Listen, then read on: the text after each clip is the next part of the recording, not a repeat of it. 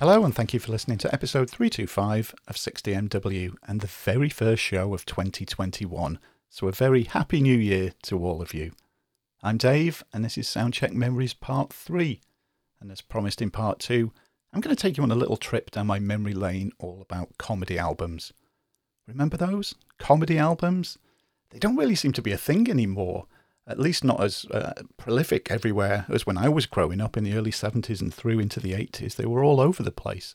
And they were a big part of my memories growing up is the comedy album. I think they've been replaced with YouTube videos and Netflix comedy specials, which is a shame, really, because the comedy album, and let's face it, 2020, not the best of years. We could have all done with as many laughs as possible. Comedy albums, a great way to give you a smile. Although, having said that about comedy albums, back in February 2020, I did review the Don Jamieson comedy album, Denim and Laughter, which was really, really good. Review on it is on our website. Gratuitous plug straight away there. Here's another gratuitous plug. I also did an interview show with Don Jamieson as well. If you haven't listened to that, go and download that one too and have a listen to that, and you'll get some more laughs as well. So let's begin. Oh, well, once again, my dad appears in these shows. It's him that I can attribute a lot of my sense of humour to, and it's him that introduced me to the comedy albums in the early 70s. Again, for those of you that don't know, I was born, my God, every year that ticks by, it seems so far away now. I was born in 1965 when, despite popular belief, everything wasn't black and white. There was some colour in the world. As though we got into the 1970s and everything was beige. So it's my main memories sort of begin 1971, 72, I'm 6, 7. And my dad, as I said in one of the earlier shows, his collection was a lot of compilation albums, a lot of bests of. He also had a shitload of comedy albums. And he sat me down. I think this is my very first memory of comedy albums, is my dad sitting me down, listening to The Goons. Now, I'm sure a lot of people listening to this, you're familiar with the Goons, but we've got an audience worldwide. Hopefully, the Goons spread out worldwide enough that loads and loads of people know about them across the globe. If you don't know, The Goon Show was a British radio comedy programme, and it was originally produced and broadcast. It was by the BBC. It was originally released in 1951, and it ran through until 1960. Although the first series, and it was broadcast from May to September 1951, was titled Crazy People, and it was a subsequent series that had the title The Goon Show. Now, the show's chief creator and his main writer, Spike Milligan, absolute comedy genius. Madman as well. Everything that he touched was just comedy gold. And the Goon Shows, it was just stupid plots, surreal humour, puns, mad catchphrases that you would just repeat all the time. Lots of weird and wonderful sound effects as well. So as well as Spike Milligan, he was joined by Harry Secombe, Peter Sellers, and from 1951 to 1953, also Michael Bentine. But it was Spike Milligan, Harry Secombe, and Peter Sellers, they were the main three. They were the Goons. They're early influences for so many people. Obvious early influence is for the whole gang of Monty Python and that weird and wonderful humour. And I think it's because my dad sitting me down with the Goons and some other stuff that he would say himself, his sense of humour was very surreal, that I find the most bizarre stuff funny. I don't really find jokes as such funny. There was a show in the 1970s and through into the 80s over here in the UK on television called The Comedians, which was, surprise, surprise, a load of comedians that would get up and they would tell jokes, and there was, Bernard Manning is the first one that jumps to mind, and there'd be the typical jokes about the mother-in-law, and an Englishman and a Scotsman and Irishman walked into a pub and something happened. And I never really found them that funny. The stuff I find funny is the weird and wonderful stuff. Stories, not jokes, stories. And those stories can be as bizarre as you want. And even though some of them are absolutely ridiculous, and the Goons go really ridiculous, but they're just so funny. And inevitably, my dad would do impressions of a lot of the Goons characters. Eccles was his favourite that he would do for me, and that would make me laugh. I'd be listening to the LP, and my dad would be repeating bits and then making up his own bits with Eccles and other characters after we'd finished listening to it as well, that just made me laugh again. So the clip I'm going to play for you, for those of you that are not familiar with the Goons, and those of you that are, you're in for a little treat, because I'm going to play from 1957, What Time Is It, Eccles?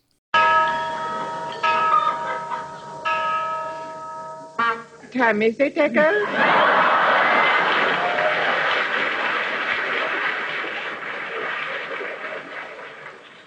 Just a minute, I got it written down here on a piece of paper.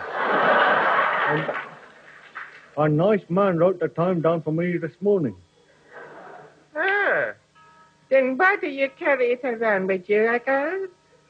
Well, if anybody asks me the time, I can show it to them. Wait a minute, Eccles, my good man. What is it, fellow? It's written on this bit of paper. What is 8 o'clock is written. I know that, my good fellow. That's right. When I asked the fellow to write it down, it was 8 o'clock. Well, then, supposing when somebody asks you the time, it isn't 8 o'clock. Well, then I don't show it to them.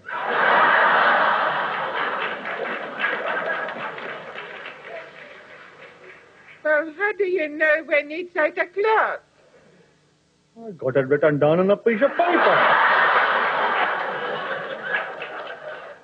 I wish I could afford a piece of paper with the time written on. Oh. Here, Eccles. Yeah? Let me hold that piece of paper to my ear, would you? Here. This piece of paper ain't going. What? I've been told a forgery. No wonder it stopped at 8 o'clock. Oh, dear. You should get one of them things my granddad's got. Oh. His firm gave it to him when he retired. Oh. It's one of them things, what it is, that wakes you up at 8 o'clock, boils the kettle, and pours a cup of tea. Oh, yeah. What's it called? My grandma.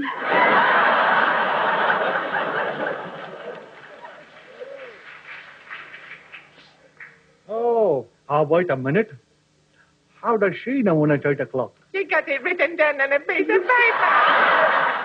That clip is over, I can't believe it, it's over 60 years old now. I've listened to it so many times over the years, it still makes me laugh. Moving forward a few years, my dad had lots of albums by a guy called Blaster Bates. Now, I'm guessing of all the names I'm going to mention in this show, Blaster Bates is going to be the one that the most people listening to will be scratching their heads and going, who the hell is that? He was from the age of 5 into my early 40s. I lived in and around a place in Cheshire in England called Northwich. And Blaster Bates, born Derek McIntosh Bates, born in 1923, sadly passed away in 2006, aged 83. He was from around there. And the stories he told, this is what made it really interesting for me as a kid and just made it all the more funny. Apart from the fact that some of the stories he told were a bit rude and used rude words, one of which is going to be in the clip that I'm going to play for you. Talking about the places that I knew and were around me just really brought me into his stories, because I reckon that he talked about places like Crewe and Warrington and Sandbach, which may not mean anything at all to you, especially if you're listening in a different country, even if you're listening in a different part of the UK. But to me, these were places up the road. So, I was like, oh my God, he's talking about Sandbach. We were there the other day at the market. He was an English explosives and demolition expert. A raconteur. He was born in Crewe, and he made a series of of albums from, well, actually, they weren't albums to be, he just made some sound recordings. So that's why the quality of the albums when they were released isn't that great. It would be so good to have remastered versions of Blaster Bates, but I guess there's not a great deal of attention for remastered Blaster Bates, apart from me and maybe a handful of other people. Maybe you, after listening to this, you're going to start a petition, a GoFundMe to get remastered Blaster Bates. That would be good. He made them between the 1960s through to the 1980s, and he just told stories about things that had happened to him. Now, again, another thing that made these even funnier, these are all true stories. He wasn't making stuff up and elaborating on them. These are things that happened. So when you listen to the stories, they are hilarious. Now, inevitably, they're about things that go wrong, things that possibly at the time sometimes weren't that funny, but looking back on them now, they're absolutely hilarious. And I think that's a good sort of life lesson anyway. Shit happens, but when you look back on it, some of the funniest things that when you're recounting it are some of the worst things that's happened to you at the time. Maybe some of the most embarrassing things. And then you share the stories with people, and they're absolutely hilarious. People in the UK especially, you might have heard of Fred Dibnah.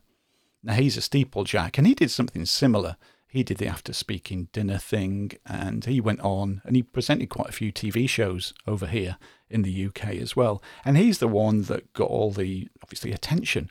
And people go, oh, Fred Dibnah, he was really good. He told some really good stories. Go back to Blaster Bates before him and listen to his stories. I can't remember the amount of albums that my dad had got by Blaster Bates. I'm pretty sure he'd got them all, because he would remember flicking through them all, and he'd pull one out and we'd sit together and listen to it. Now, I said I lived in a place called Northwich in Cheshire. One of my favourite stories that Blaster tells, it's from 1967. It's from the album Laughter with a Bang, and it's called A Shower of Shit Over Cheshire. Now, of course, as a little lad, just the title, he says shit. I'm going to hear a story about poo. Oh, it's in Cheshire, where I live. This is amazing. So have a listen to this. Again, humour, it's purely subjective. You may find everything on this show just completely unfunny. You may find some of it offensive. Who knows? But for me growing up, this was gold, and I still love listening to it now. Again, the sound quality isn't the best. Didn't have the equipment then. Didn't think he'd be probably as popular as he is now. But settle back and listen to this great story, this great true story of Blaster Bates talking about a shower of shit over Cheshire. And then I was approached by this bugger. Big fella he was. Used to lean well back on his pelvis. I was up at Crewe Cattle Auction he was, and he come up to me, stuck his bloody belly out like, and he'd got these moleskin trousers with cross pockets, you know. Like a naval occasion it was.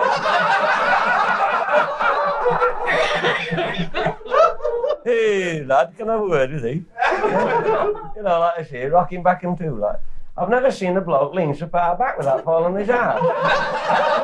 But it suddenly occurred to him, it was these bloody cross pockets, you see. He'd obviously had no toys as a child.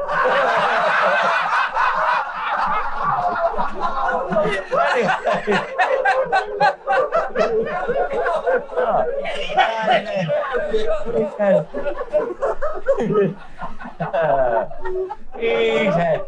you know, master, he said, I've had a very nasty letter from the council. So I said, what's your trouble? He said, well, he said, it's like my pit, it's like our septic tank, you see. I said, well, what's that? He said, it's old at the back of the farm, he said. And where they used to dig the marl out in the old days to grow the wheat on the field, they used to dig these bloody holes out the ground, you know, to get the marl. And they used to go down in a spiral, some of the buggers are 25 foot deep. You see, and they used to spread it on top before they had these fancy fertilisers. Well, they spread this marl and they used to grow the wheat well. Well, they got one of these holes, at the back of his farm. And when they'd modernised his bloody farmhouse about 1875, they turned all the drains in his hole. So he was, you know, like one better than most of it. He got his own shithole. But the trouble was, we'd had one of our bloody summers, you see. We had quite a drop of bloody water, and his level had come up. He said, well, here, lad, he said, read it for thyself. And he gave me this letter from Backford Hall, you know, there at Cheshire County Council, you see. And the gist of the letter was, keep your shit to yourself.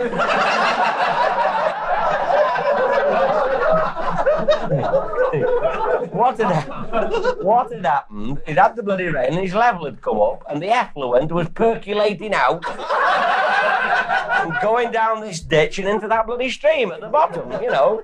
Only the bottom here, between here and Shambach, you know. And as it was going under the bridge, the methane gas was putting the roadman asleep on the end of his bloody rod.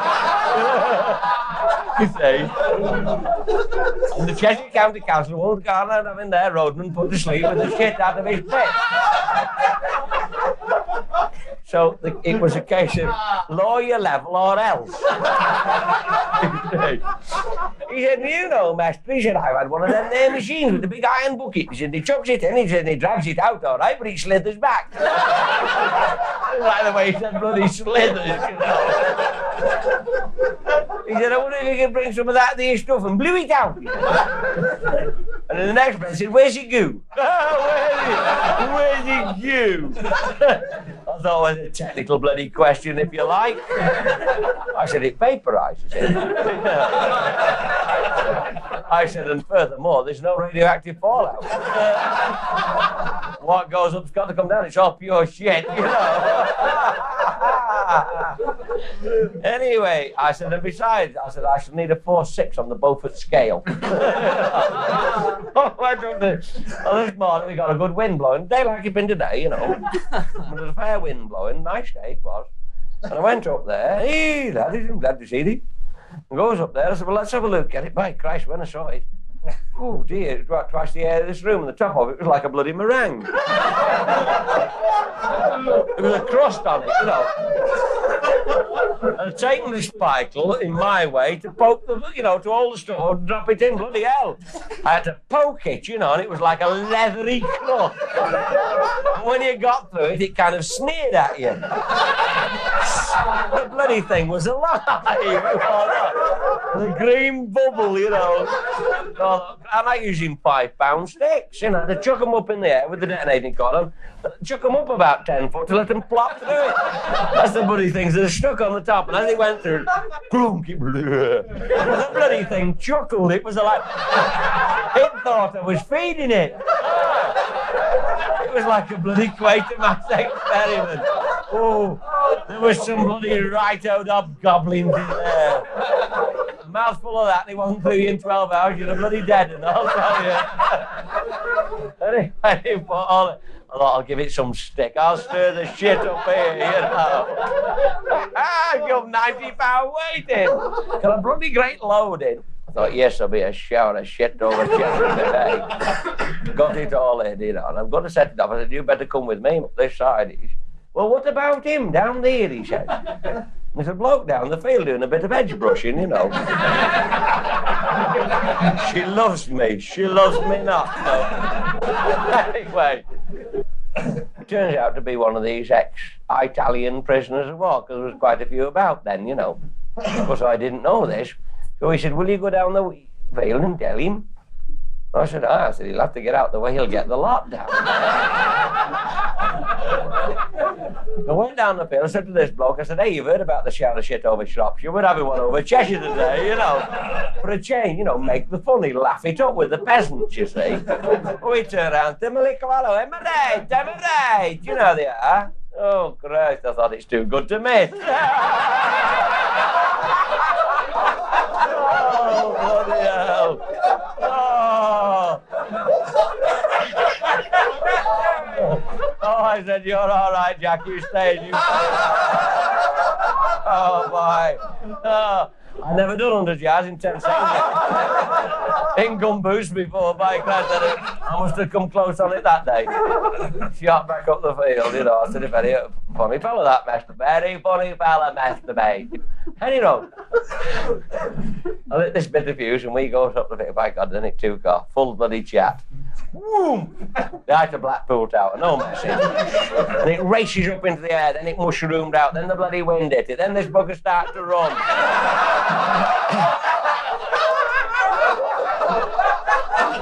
You cannot run at 30 mile an hour with clogs on the ploughed field.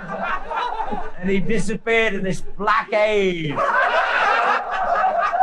of human, cow and pig shit. It's a fair mixture, you know. All the drains went into this hole, and it had been in there some years, you know. Bloody right. Good God. Well, it kind of, we lost him. You know? He was lost to us. And then it slowly went from a black to a grey, and we saw this shadowy figure uncurling itself from the deck. Only when he lifted his arms, he got bloody gossamer wings. Oh, like those things the kids dip in the basket and blow the bubbles through, you know. I thought, good God, it Clem, Sam the Birdman. You know. And this was pig shit, you know. Oh, it was terrible. It's very sour smell, you know. Do you know, Master Mate, I've been waiting for something like that to happen to that bugger for 2 years.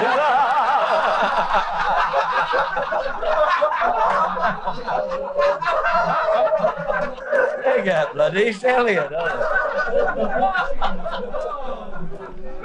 That is hilarious. I'd have loved to have been there just to see all that poo fly everywhere, all over the...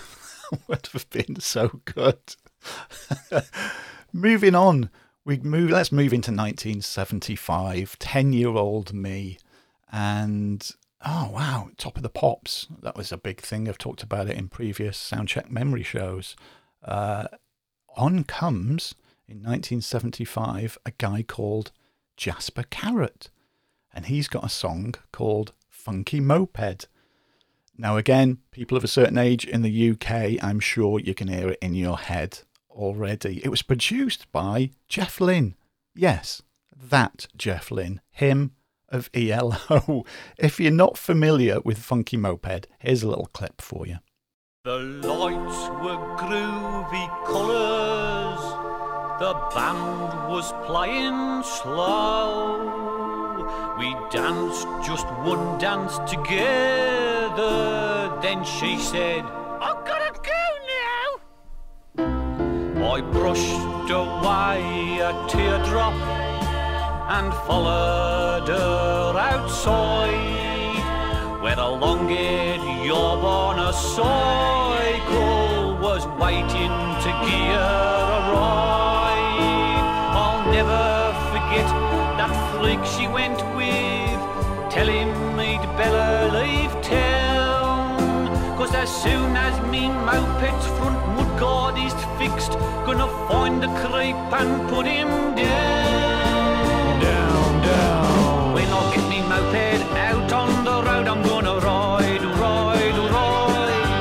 When I get me moped out on the road, I'm gonna ride, ride, ride. When I get me moped out on the road, ain't nobody gonna tell me where to go. No, when I get me moped out on the road, I'm gonna ride, ride, ride, ride, ride. Funky moped, move, funky moped, move, funky moped, move, funky moped, move, funky moped, move, move, move, move, move, funky moped, go. Funky moped. When I'm on me moped, rocking and a socking, I'll ride, ride, ride. And as you may have gathered from that clip, Jasper Carrott, born Robert Norman Davis, is from Birmingham, a Brummie.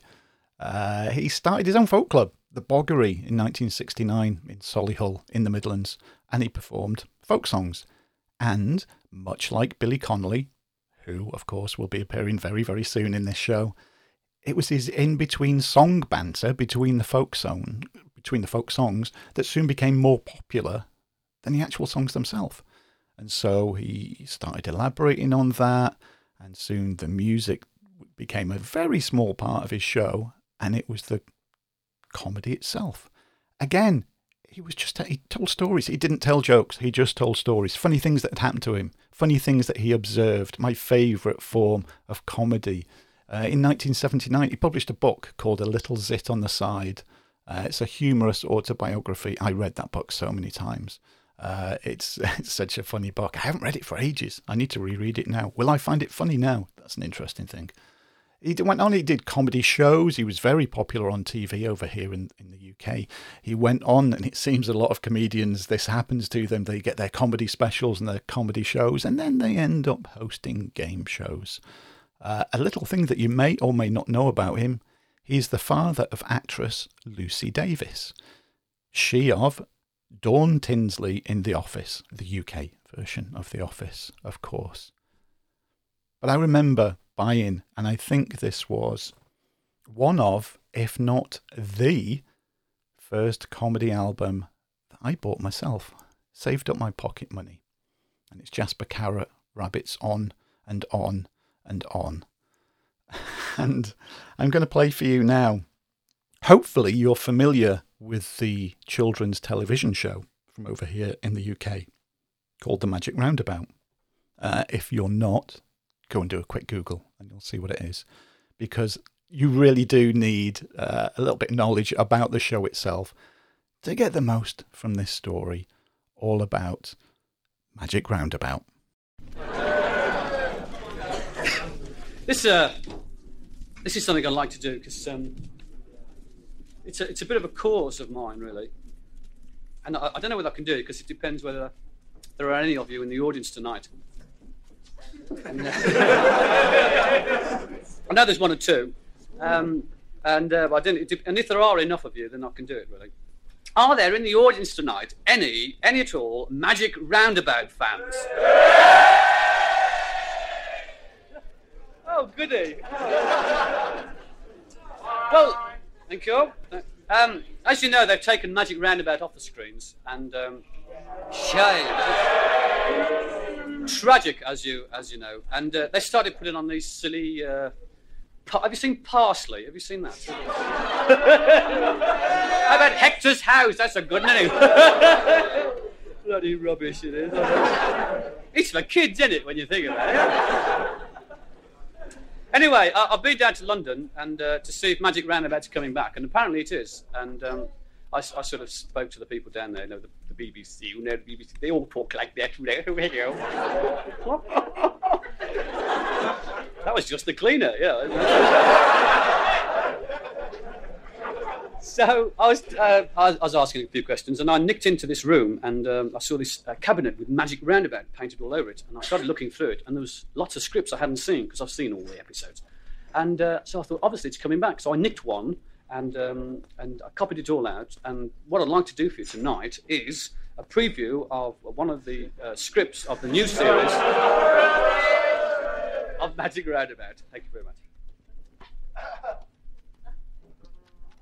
Hello, children. It's 6:45, the time once again for Magic Roundabout. La, la, la, la.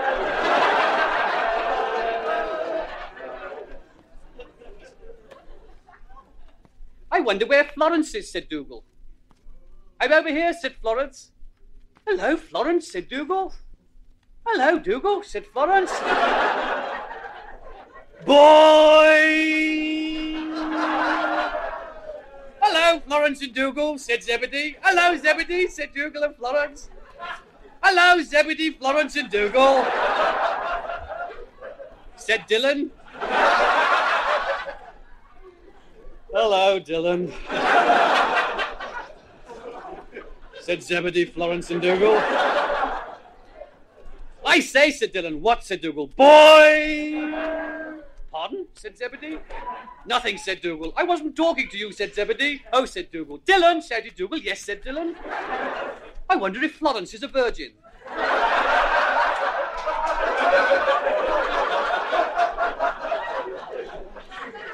Drop some for certain, said Dylan. Boy! That's right enough, said Zebedee. How do you know, said Dylan. Boy! Well, to my knowledge, half of Toy Town knows of her horizontal pleasures. And let's face it, Noddy's the biggest ram round here, and he reckons he scored. Said Zebedee. I can hear you, said Florence. It's not true. Nadia and I are just good friends. Rubbish, said Dougal. It's all over the canteen.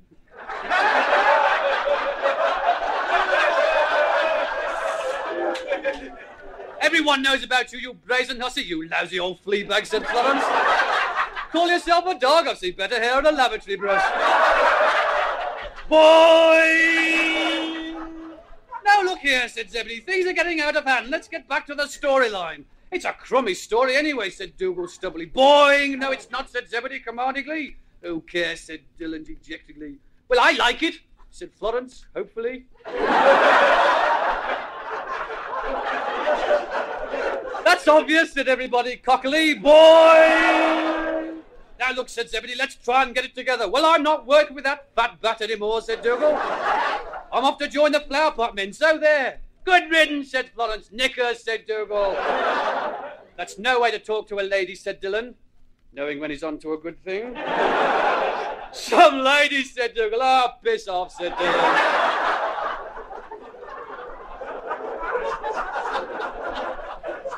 And Dougal did so all over Florence.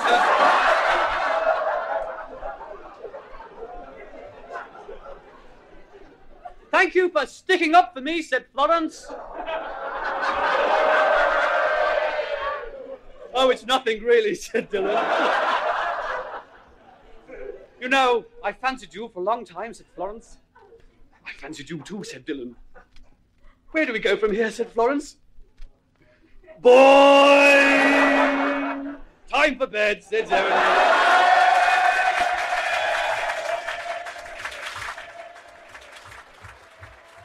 See, there's another one. A little bit rude. 10-year-old me giggling.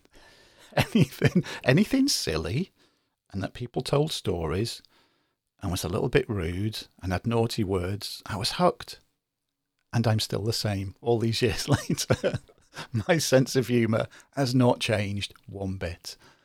So let's move on. I mentioned earlier Billy Connolly. How can I not mention Billy Connolly in this? I bought all the Billy Connolly albums. I just absolutely love him. He's made me...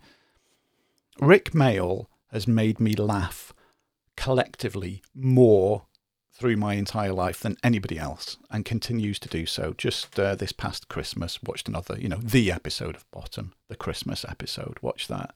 And no matter what he's in, he just makes me howl. But Billy Connolly is the man who made me laugh harder than I have ever laughed before. I honestly thought I was going to pass out. I saw him at the Isle of Man in 1981. And he was big by then. Of course, this was after he'd made his famous 1975 appearance on the Michael Parkinson show, which is what sort of pushed him into the stratosphere as far as comedy goes, really got him out into the public. If you've not heard that and his story about, oh hell, let's play that bit for you to begin with, just in case. And if you have heard it, it's funny every time you listen to it anyway. So here's Billy Connolly on Michael Parkinson in 1975. But it's a funny place. There's good patter in Glasgow. Better than the comics on the stage. It's all over the place. And there's a guy came up to me in the street. Oh, I hope I can get away with this. It's a beauty. And he said, "Hey, Biggin." In Scotland they call me Biggin. And I'm not very big, but everybody there's awful wee, But he said, "Did you hear about the guy had done his wife in and that?" And I said, "No." He said, "This guy was going out to meet his friend in the pub, and he went down. He said, 'Oh, hello, how's it going?' He said, 'Fine, fine.' He said, 'How's the wife?' He said, 'Oh, she's dead.' I said, 'What?' He says, 'Dead, do it again. Dead. I murdered her. Forget it.' She said, 'Kidding me on?' He said, 'No, it's morning. Dead.' He said, 'Look, I'm not talking to you if you keep on talking like that.' He said, 'Well, please yourself. I'll show you if you want.' He said, 'No, show me.' So are we up to his tenement building, through the close, that's the entrance to the tenement. into the back green, into the wash house, and sure enough, there's a big mound of earth. There's a bum sticking out of it. He says, is that her? He says, aye. He says, what'd you leave a bum sticking out for? He says, I need somewhere to park my bike.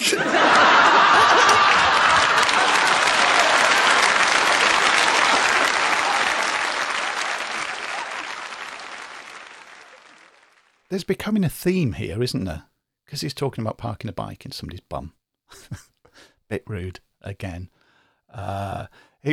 Surely you're all aware of Billy Connolly, the guy who was a welder in the Glasgow shipyards and then started as a folk singer, and like I said, with Jasper Carrott, these in-between songs, comedy bits, they took over. And then it was that appearance on Michael Parkinson. He was just huge then. He went on tours, he released albums, he released singles, because in December of 1975, he was on Top of the Pops. Another person that was on Top of the Pops, much like Jasper Carrott was, with the song Divorce. And again, if you're not familiar with that, here's a little clip for you. Our little dog is 6 years old, and he's smart as any damn kid. But when you mention the VET, he damn near flips his lid. Words like S-H-O-T short or W-O-R-M, worm. These are words that make him S-Q-U-I-R-M, squirm. It's Q-U-A-R-A-N-T-I-N-E starts today, 'cause he bit the V-E-T and then he ran away. He caused me and my wife to have a big fight, and then both of them bit me. And that's why I am gonna get a D-I-V-O-R-C-E. She shouted, "Get on, Rover!" And he jumped. And there were more songs as well as that Billy did, but it was always his stories that just made me howl like mad. Of course, he's been with Pamela Stephenson now for a long time. He first met Pamela Stephenson in 1979 when he appeared on Not the 9 O'Clock News. And that's going to make an appearance in a little bit too. And they married in 1989. They're still together. When they first met, he was an alcoholic, but he's been teetotal since 1985. And unfortunately, he was diagnosed with Parkinson's in 2013. He does a lot of visual humour as well. I missed so much of it because of the tears of laughter that were streaming from my eyes. I lost count of the times when I thought I was going to stop breathing. I was laughing so hard it hurt. My chest I was just in agony because I was laughing so much. I couldn't draw breath because I was laughing so much. He was absolutely brilliant. And I would just play his albums to death. And for some people now, maybe the thought of that is you're thinking, well, you've heard it once, you know what he's going to say, you know it's funny, but it's like watching a film that you enjoy. It's like, even like comedy shows, anything. Part of the humour, part of the enjoyment of it is because you know what's going to come after you've had that first initial listen. And one of my favourite albums by him is from 1977, Raw Meat for the Balcony. And one of my favourite parts of that album I am going to play for you now. And yes, surprise, surprise, it's a little bit rude. And it's called, Have You Ever Thought About Being a Pervert? Have you ever thought about being a pervert? I don't mean sort of, I think I'll be a pervert tomorrow. Fed up. I think I'll nip out and get my willy pierced, yeah. Put a safety pin in it or something. Join a rock band and spit at the audience. I don't think it's quite like that. I'll tell you, I read a thing. You see, as you do these long tours, you've read all the monthly magazines and all the weekly ones as you're touring about on these roads. Christ, I wish that was mine. It sounded empty. Really, no, just that cans at a party. You know? Right, Do you remember that feeling when you're at the party and you're trying all the cans and they're all empty? Then you get a full one. Oh! Somebody's put a ciggy in it. As it swims up and touches.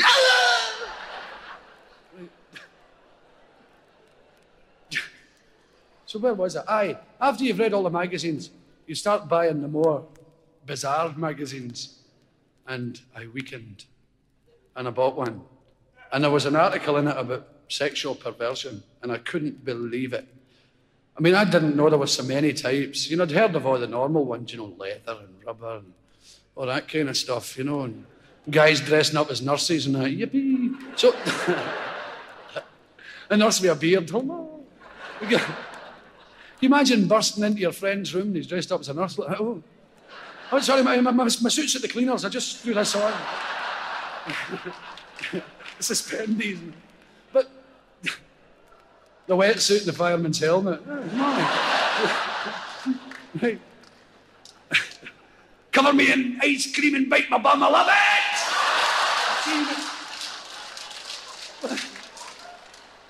But there was the ones in here I'd never heard of. I couldn't believe my eyes. I'd heard about his regular types. But sellotape freaks? I mean, what's that all about? Those guys getting all covered in sellotape and getting it ripped off. Yippee! Woohoo! Spinning around the room. Faster! I love it!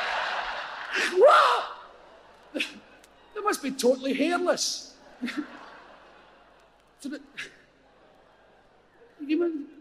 I thought, I wonder how he got round to that. Just thinking about it, you know. I mean, surely he wasn't sitting watching Crossroads one night. Fed up. I think I'll cover myself in sellotape. Get the wife to rip it off, see how it feels. I mean, surely it can't be. Maybe he started with a wee piece of elastoplast.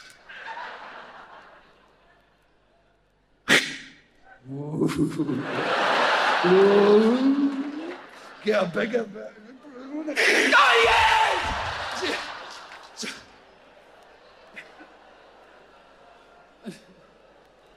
And when I was thinking these rather bizarre things, I got to thinking, I wonder where they meet each other. I wonder if there's a bar somewhere. People all dressed in sellotape. German officers marching in and guys dressed as nurses. Oh, but nuns and good morning. I wonder, it'd be great if there was a bar like that somewhere. And if there isn't, if they don't go out with the gear on, if they just go out in straight clothes, how do they approach one another? They come up. Do you imagine somebody coming up to you at the bar? Excuse me,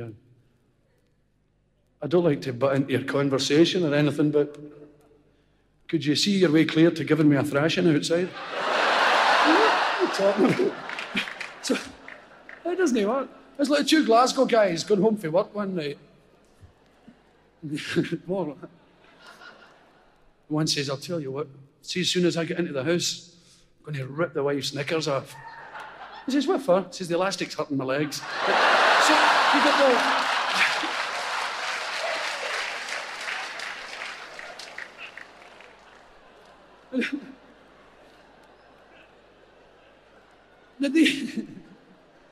I think you should be warned more at school about sexual perversion, told a wee bit more about it.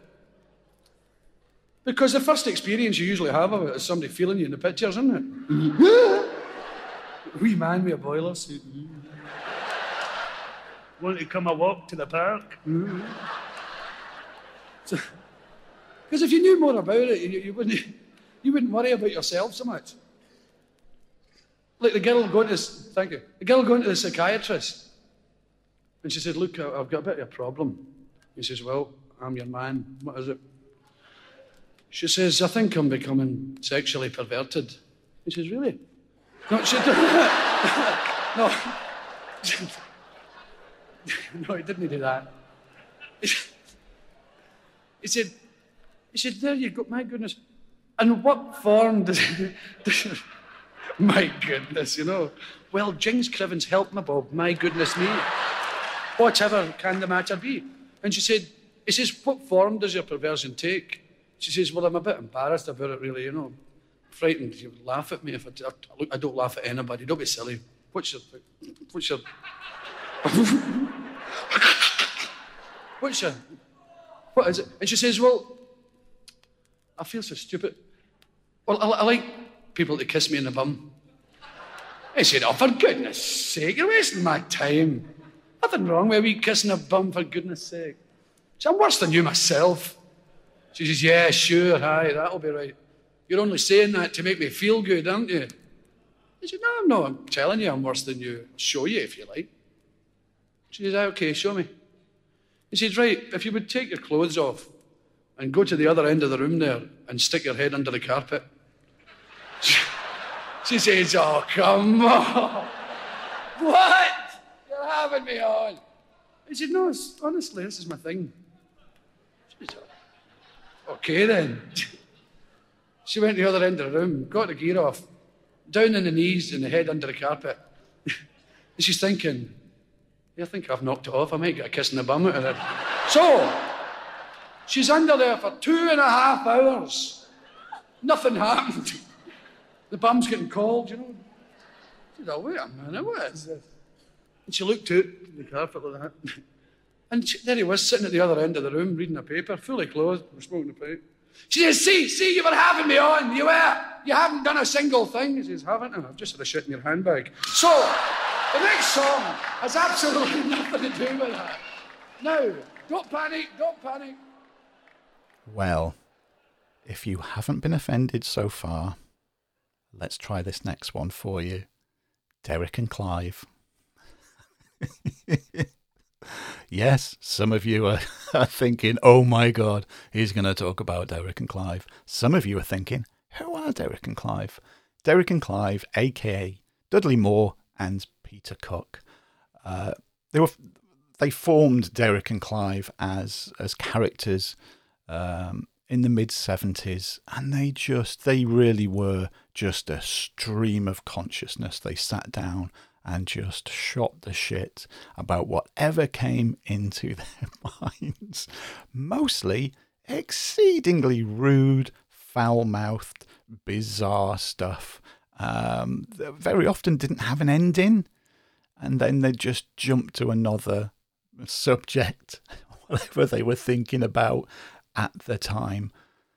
Oh, and I love them so much. It was still at school, 1978. The album Ad Nauseum. So I was 13 and I bought this album.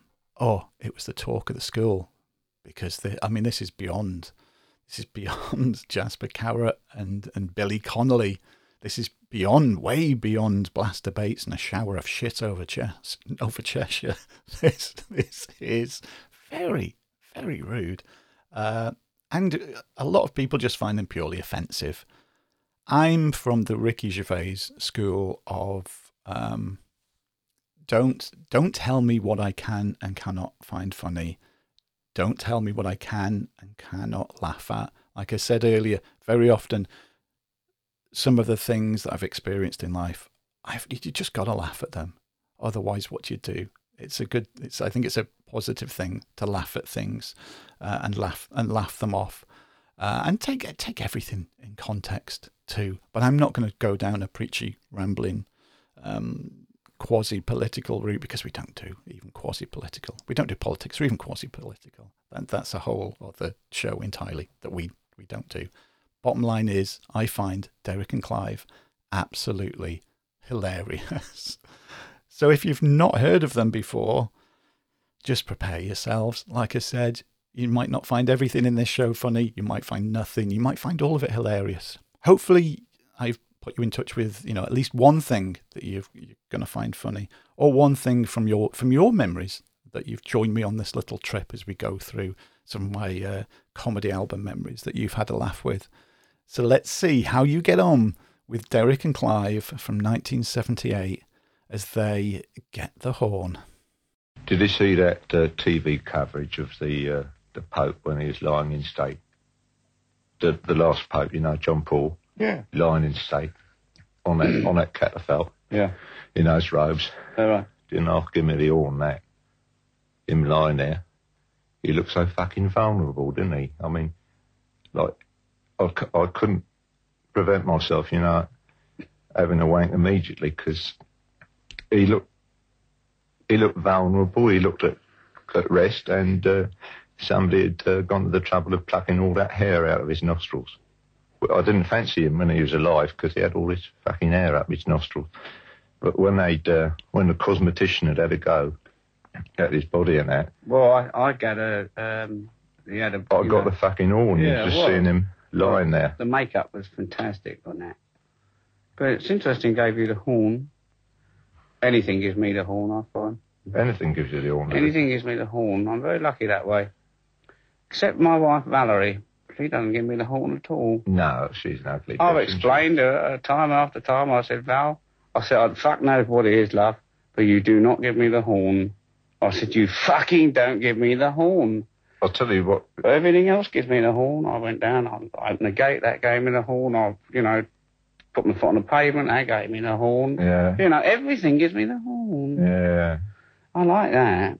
I was advised by the doctor. He said I had insatiable sexual appetite, you see. Yeah. So he said, why don't you compromise on something, similar to the wife? So we've got this oak door in the kitchen, Yeah. Or not real oak, it's just an oak veneer, really. Yeah, keep going. Keep going. So I went in the kitchen and yeah. I was fucking the door, Yeah. And it's quite enjoyable fucking the door. But the police come in and took me down the neck because I asked them why. I queried the arrest, you see. Yeah. And they said the door was underage. Said what? The door was underage. You're not allowed to fuck a door unless it's 16 years old. Yeah, well... Well, I didn't know that. Yeah. That wall gives me the horn. You see that wall there? Oh, that one. I was just looking at it. It gave me the horn. Lord Longford gives me the fucking horn. Yeah, oh, yeah. It's the way he does his hair. Yeah. It really gets me going. Yeah, I see him wandering about. Yeah. He's so fucking fanciful, that Longford. Fucking hell, mate. I wish I was in prison for drives life. Me round the bend. I wish I'd killed a few people. I wish I was in prison. So I wish I was a mass murderer and I was in prison so the Lord Longford could come round and give me the horn like he gives other people, Yeah. Because I only see him in photos and on telly and that. Yeah. But in the flesh, I imagine he must be fucking tasty. So, how did you get on with that? I think it is absolutely fucking hilarious. I love Derek and Clive. I met Peter Cook once. I had a job that took me down to London, and the guy that I was with, he said, "Oh, I've got an auntie that owns a pub," and it wasn't too far away. And he said, "Oh, we'll go there." He said, "We always get some free drinks when we go there, and they do some food as well. We can have, a bite to eat and a few free drinks." So of course I said, "Yeah." And on the way there, we're talking, and we talked about comedy and all sorts of stuff, as you do when you're working with people. And he knew I was a fan of Derek and Clive, and he said, "Oh," he said, "you're going to like this." He said, "One of the regulars at the pub is Peter Cook." I was like, "Oh, that's good. It'd be nice if he was there." He was there. I could not believe it. We walked into the pub. He was sat at a table by himself, having a drink. He was another alcoholic, much like Billy Connolly was as well. That seems to be a thing through a lot of comedians as well. Some of them are quite tortured in one way or another. So yeah, he was reading a paper and having a drink at a table by himself. So we walked in and we get our drinks and we talked to my mates, Auntie, who owns the pub, and we sit down and we're talking with a bite to eat. Peter Cook's just on the opposite side of the room. A few other people in there, of course. And this is before the days of smartphones. So I didn't want to take a picture, but I don't like to disturb people anyway. When you see celebrities and you're out, you don't want to hound them. They're just out themselves and want a bit of peace and quiet. But I couldn't not meet him. I couldn't not let this opportunity pass. So I went across and I introduced myself and I had a few minutes chat with him. He was such a lovely guy for those few minutes. Even though I just had a couple of minutes chatting to him, he was a really, really nice guy. I can't remember exactly what he said, but I remember him making me laugh. It could have been everything. Hopefully, I don't know, maybe he called me a cunt. I'd have loved it if Peter Cook had called me a cunt. I'd have found that brilliant. But just those couple of minutes memory of meeting him was really, really good. So moving on, I mentioned with the Goons, one of the people that they influenced was the Monty Python gang. I don't need to tell you anything about Monty Python, surely. Of all the people I've talked about so far, Monty Python is one lot of people I don't need to talk about at all. I will say, though, that both myself and Tina have seen John Cleese and Michael Palin live. We saw John Cleese on a tour he did. I think it was called something like Paying Back My Divorce Tour or something. We saw him in Manchester at the Bridgewater Hall, and he was really, really good. He was very, very funny. And we saw Michael Palin, I think it was just over a year ago now, at a hotel just up the road from us here in North Wales. And he was doing a talk about his latest book that had come out. We were front row. Remember, this isn't a theatre or anything like this. It's just, a conference room in a hotel, a small conference room. And we're front row, and he is quite literally 6 feet away from us, in front of us, which was great to have him right in front of us for about an hour and a half, and got to ask him a couple of questions. And he was really good. And Tina's always had a crush on him as well, so she quite enjoyed being that close to Michael Palin. She got a bit hot under the collar, so that was just an added bonus for her. But I would buy, as well as watching them on the television, of course, comedy albums. Monty Python's Contractual Obligation album from 1980. And my choice from that, this is one that's always stuck with me.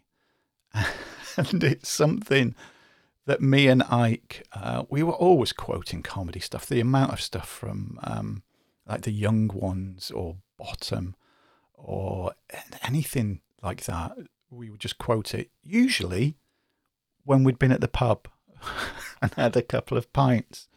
This is one thing. So we'd come back and would be, so this is 1980 now, so we're 15. And we'd be at home. We hadn't just come in from the pub when we were 15, by the way. Although we did start going to the pub when we were 15. But that's a whole other story entirely. And so there'd be my bedroom at my mum and dad's, and my bedroom was next to the bathroom. And inevitably, at some point, while we'd been listening to Kiss albums, one of us would want to poo. And the lock quite often didn't work properly on the bathroom door.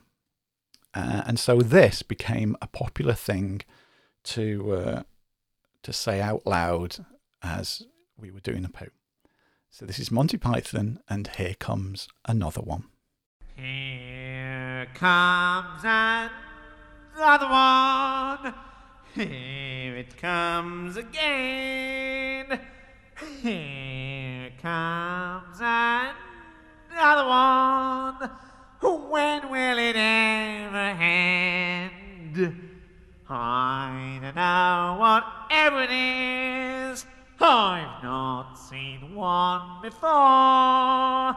But here comes another one.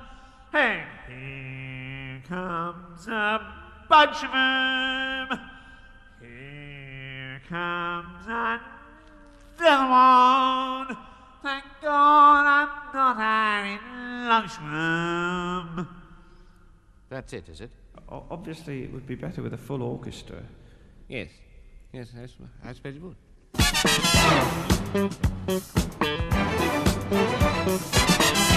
Here comes another one. Here it comes again. Here comes another one. When will they ever end?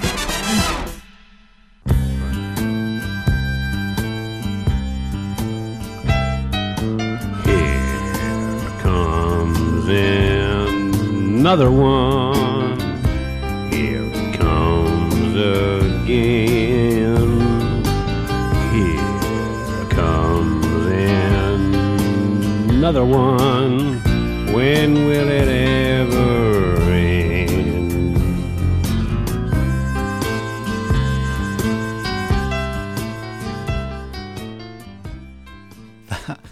is just ridiculous. It is stupid. And it still makes me laugh. Like 40 years later. It's, oh my God. Anyway, to round this off, I'm going to talk about not the 9 o'clock news. Again, things have just sort of naturally segued one thing into another. There's a lot of threads that intertwine, the ones that I've chosen to talk about. It was a British television sketch comedy show. It was broadcast on BBC Two from 1979 to 1982.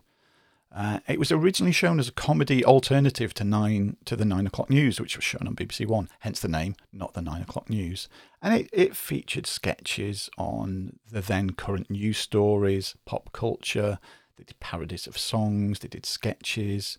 I used to love watching the show, and again, they released a few albums, so I would buy the album as well. The album is called Hedgehog Sandwich from 1981. Now, when I was talking to Tina about putting this show together, so I'm going to do Soundcheck Memories Part 3. It's about comedy albums. And so, of course, she said, oh, what are you going to talk about? So I say, I'm going to start with the Goons and the early memories and Blaster Baits, and then move forward through the 70s, through Jasper Carrot and Billy Connolly, etc. And then finishing with, because it sort of wasn't long after when, you know, my comedy album, especially buy-in, dropped off, I'm going to finish with Not the 9 o'clock news. Oh, what clip are you going to play? And then I told her what clip I was going to play. And she went, sharp intake of breath. Sure you want to play that? Are you sure you want to play that? I'm going to play it because it's the one sketch from Not the 9 o'clock news that is stuck in my head. And it's probably the most controversial, especially in this day and age, because it's about a racist policeman. Now, a lot of you, again, people of a particular age, and especially here in the UK, you go, oh, I know what you're going to play.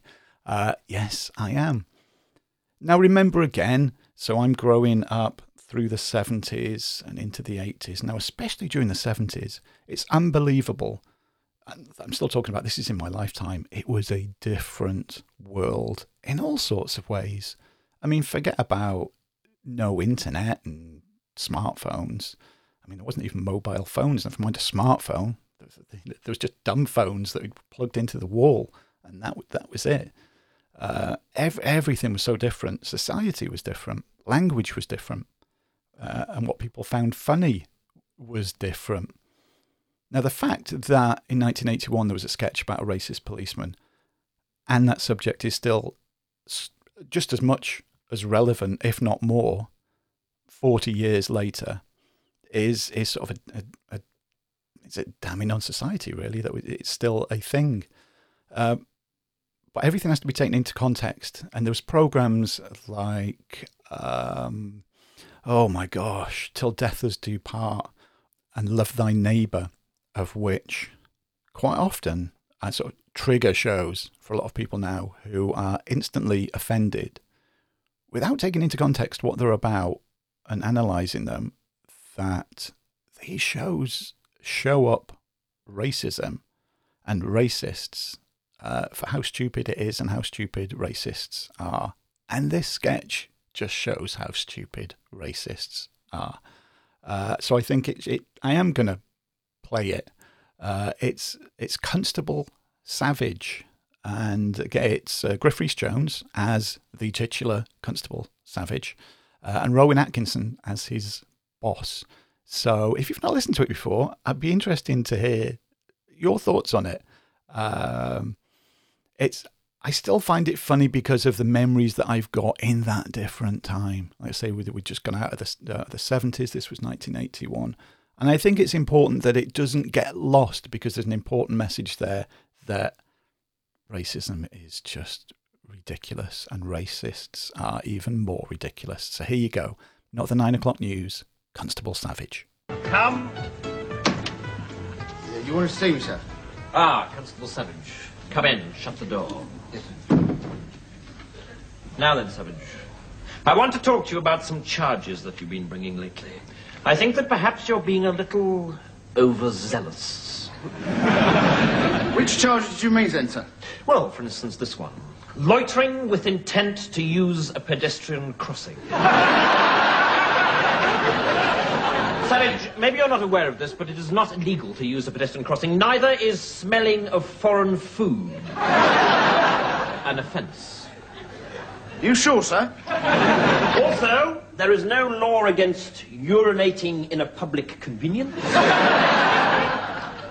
or coughing without due care and attention. If you say so, sir. Yes, I do say so, Savage. Didn't they teach you anything at training school? Oh, sorry, sir.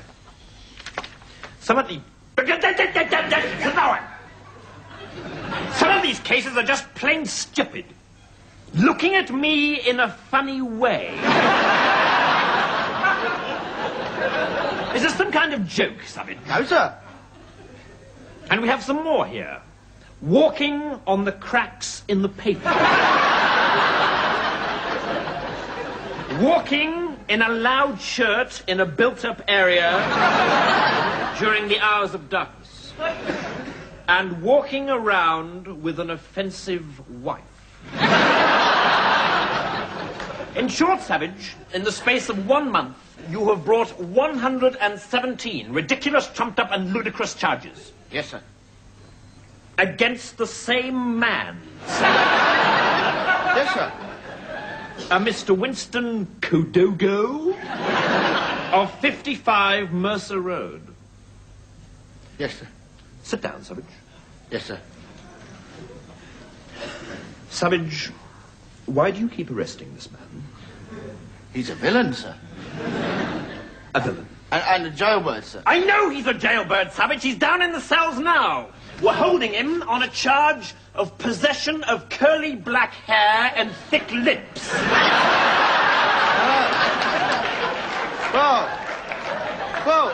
Well, there you are, sir. You arrested him, Savage. Thank you, sir. Savage, would I be correct in assuming that Mr. Kodogo is a coloured gentleman? Well, I can't say I've ever noticed, sir. Stand up, Savage. Savage, you're a bigot. It's officers like you that give the police a bad name. The press love to jump on incidents like this, and the reputation of the force can be permanently tarnished. Your time on duty is dominated by racial hatred and petty personal vendettas. Did you get some kind of perverted gratification from going around stirring up trouble? Yes, sir. There's no room for men like you in my force, Savage. I'm transferring you to the SPG. Oh, thank you, sir. Now get out! Sorry, sir. Oh, and mind it! Sorry, sir, it's your edge, sir. So how about that, then? What did you think? Again, maybe it triggered some people. I don't know.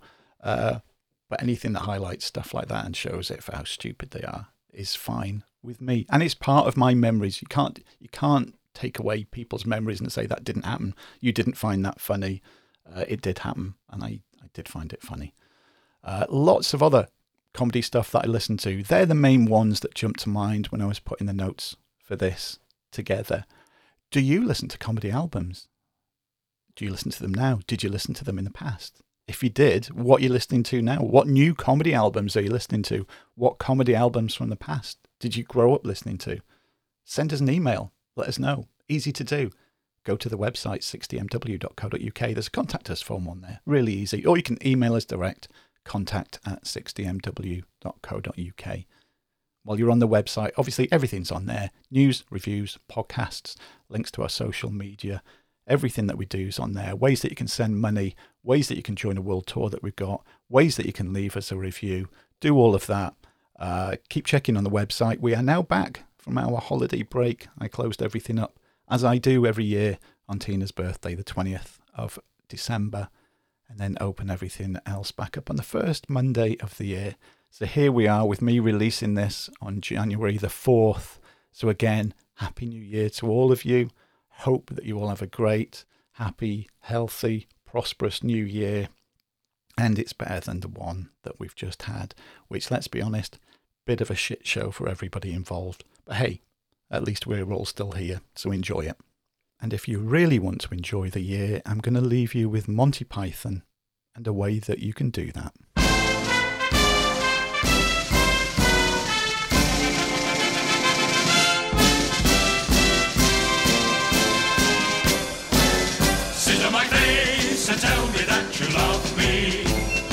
till your face and turn